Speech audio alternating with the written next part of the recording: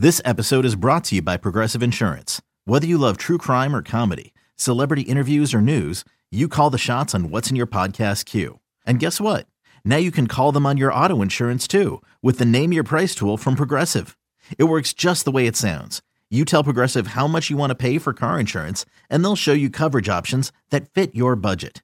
Get your quote today at Progressive.com to join the over 28 million drivers who trust Progressive. Progressive Casualty Insurance Company and Affiliates. Price and coverage match limited by state law. Coming up. Really soon, sooner than you'd think, the investigators start to push back. I'm not clear. What do you said this, but now you're saying this. For Vault Studios, I'm Reed Redmond. You're listening to The Daily Crime.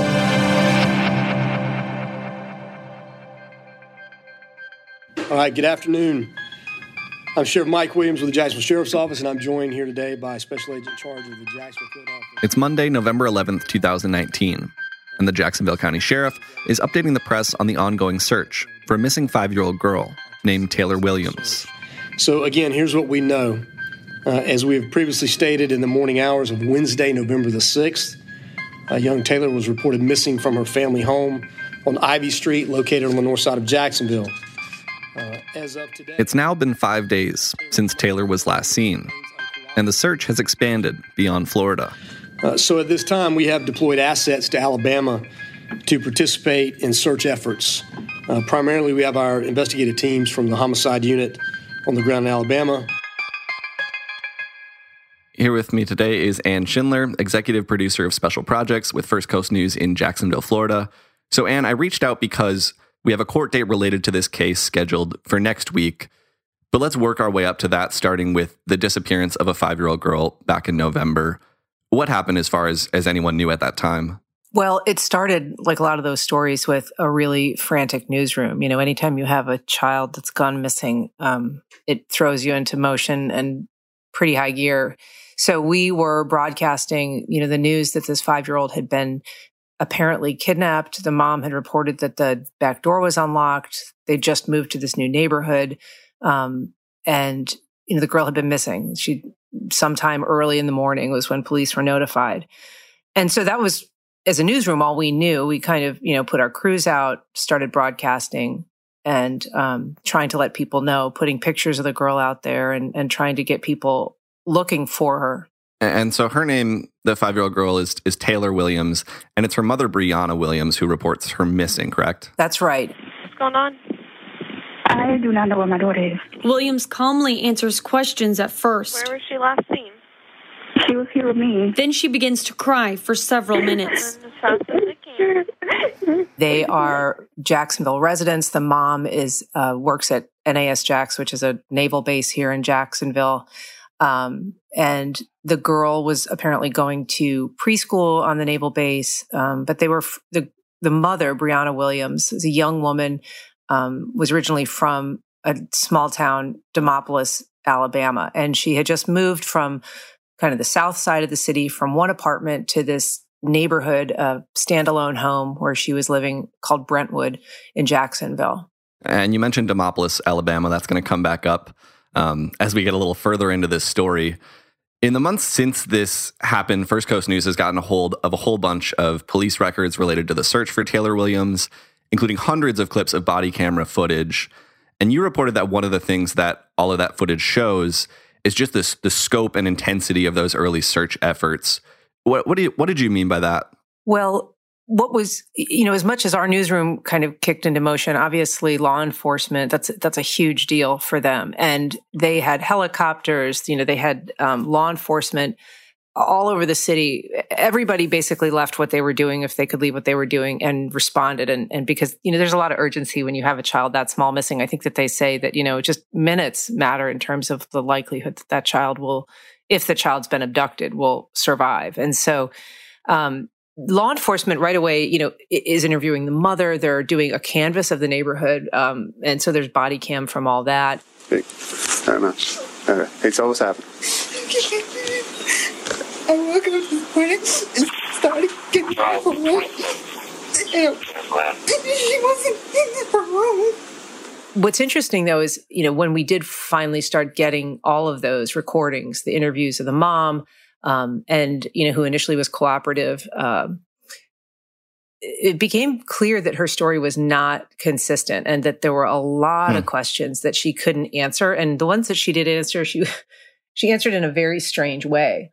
As opposed to focusing on the missing child, the urgency of it, she'd kind of go into these spiraling, detailed explanations of kind of why she was moving things at what time and who was moving them and where she was. And it was kind of bizarre. I mean, as you're watching it just as a layperson, you're like, okay, but the point is your daughter's gone. Like they're trying to get this information so that they can find her. And really soon, I mean, sooner than you'd think, that investigators start to push back. I'm not clear. What do you said this, but now you're saying this. And the story was strange. She said she had just moved into this new neighborhood, that she had had some people help her move. But it turned out those people had never seen the child. They'd never seen her at the old apartment. They'd never seen her at the new apartment. And Brianna Williams' explanation as to why that was is she had things like, well, we were waiting outside for them to finish moving in, or, we were in the garage. The girl was in the garage, and that's why they never saw her. And then, of course, when police did go look at the old apartment, which she had moved out of, it was still full of garbage, filth, really, a very disturbing place, really. I mean, there was, kind of the odor of feces and urine, especially in this one closet. There was piles of trash, a lot of clothes in bags, a lot of cleaning supplies. So, it went rather quickly, I think, from law enforcement responding as a missing child case and into something much darker. The national sales event is on at your Toyota dealer, making now the perfect time to get a great deal on a dependable new car. Like a legendary Camry, built for performance and available with all-wheel drive, you can count on your new Camry to get anywhere you need to go. And with available features like heated seats and a multimedia touchscreen, you can stay connected in comfort and style. Or check out an affordable and reliable Corolla with a trim for every lifestyle, from the hip and agile sedan to the sporty hatchback. There's a dependable Corolla built just for you. Plus, both Camrys and Corollas are available in hybrid models, so no matter your style, you can drive efficiently and affordably. And right now, your local Toyota dealer has more vehicles in stock and is making delivery on new vehicles almost every day. So visit your local Toyota dealer. And check out amazing national sales event deals on Camrys, Corollas, and more when you visit buyatoyota.com. Offers end April 1st. Toyota, let's go places. So what happens next? Where do the search efforts for this little girl eventually lead investigators? Well, 3 states. I mean, they went to Georgia, Alabama, I think. Alabama, certainly. And I think it was maybe Virginia, because they were looking into maybe ex-boyfriends that she'd had, trying to track that down. But really interesting in this case, a lot of technology involved. They used the data record from the car to track where she'd been in great detail, including these trips back and forth to Alabama in the days prior to her reporting the daughter missing. We believe the mother was traveling in her black 2017 Honda Accord, tinted windows, black rims. There's a picture here. We're going to provide that picture. And found that she had taken the car, for instance, to a number of car washes. She had taken the car back to her hometown of Demopolis and then to this little forest where eventually the daughter was found, or her remains were found, in this remote woods in the middle of, nowhere, Alabama. So it's 6 days after Taylor Williams is reported missing that they eventually find her body near Demopolis, Alabama. It's not long then before her mother is arrested. What is she ultimately charged with? Well, right now she is not charged in the girl's death. She is charged with an aggravated child abuse.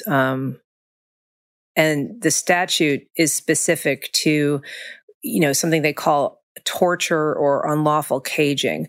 And they believe, because of that charge, they believe that she was actually keeping the daughter in confinement in the house. They seem to believe that the evidence shows that the girl was possibly kept in a closet and fed out of soup cans that had holes punched in them. When they did talk to neighbors, a lot of them in the new neighborhood, they didn't know her at all because she had really just moved in. But in the old neighborhood, they found a gentleman who lived in an adjacent apartment who said he often saw the girl in her pajamas in the window, the sliding glass door of the apartment. And once he found her wandering alone in those same pajamas and returned her to the house. But it didn't appear that anyone was there.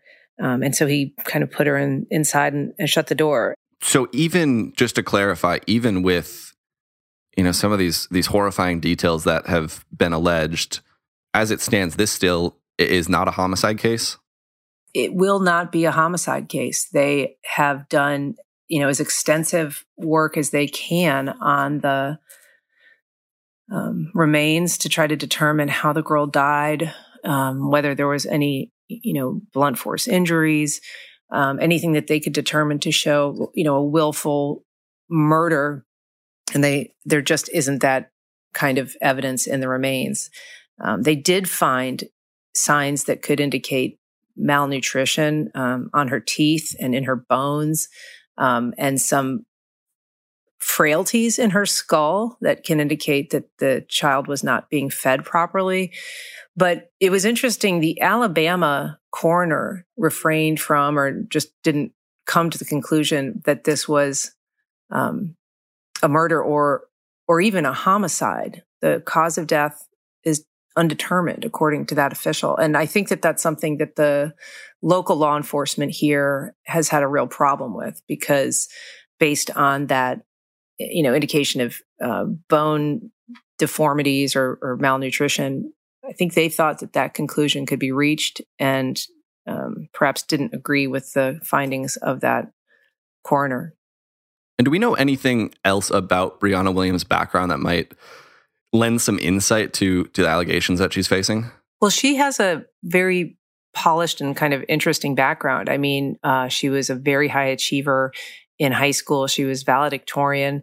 She was homecoming queen in her high school, and very popular and pretty. And it just seems so unlikely. And she had just recently been pinned. She had gotten this new level of success at her military job. And so she was a very accomplished person, and by all outside measures seemed like she was pretty together. And I think that was what made it so surprising when people got this peek into her home life and, the allegations of how she treated her daughter, and then certainly the condition of the house that they both shared.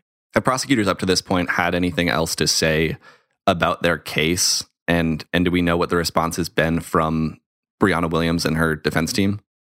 They have been quiet on both sides. And in fact, Brianna Williams has been mum in other ways. I mean, not only are we not hearing from her counsel, and I guess I wouldn't expect them necessarily to be speaking very publicly, but she has had no visitors, essentially. And my understanding is that she's placed almost no phone calls since she's been incarcerated. And that was more than a year ago in November.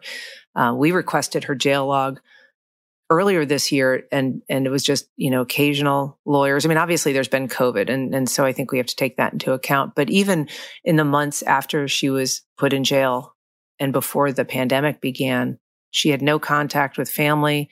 She didn't have visitors from anyone. And so she's been very isolated. She has been in solitary confinement in the jail. My understanding is that they tried to put her into population, and it didn't go well. So they had to return her to a solitary setting because I guess people with charges like those against her sometimes don't do well in general population.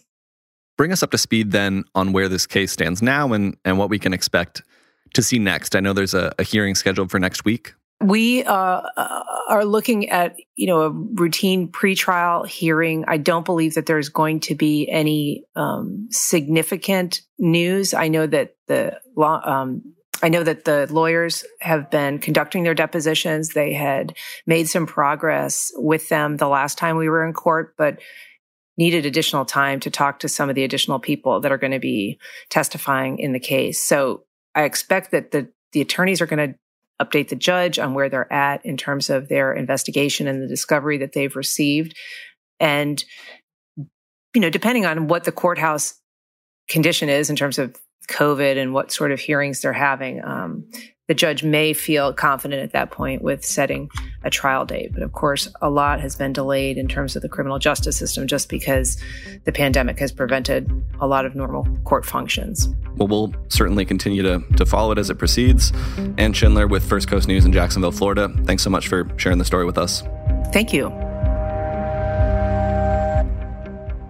Thank you for joining us on this episode of The Daily Crime. We're here 5 days a week, and the best way to make sure you don't miss any of those episodes is to hit the subscribe or follow button on whatever podcast app you use.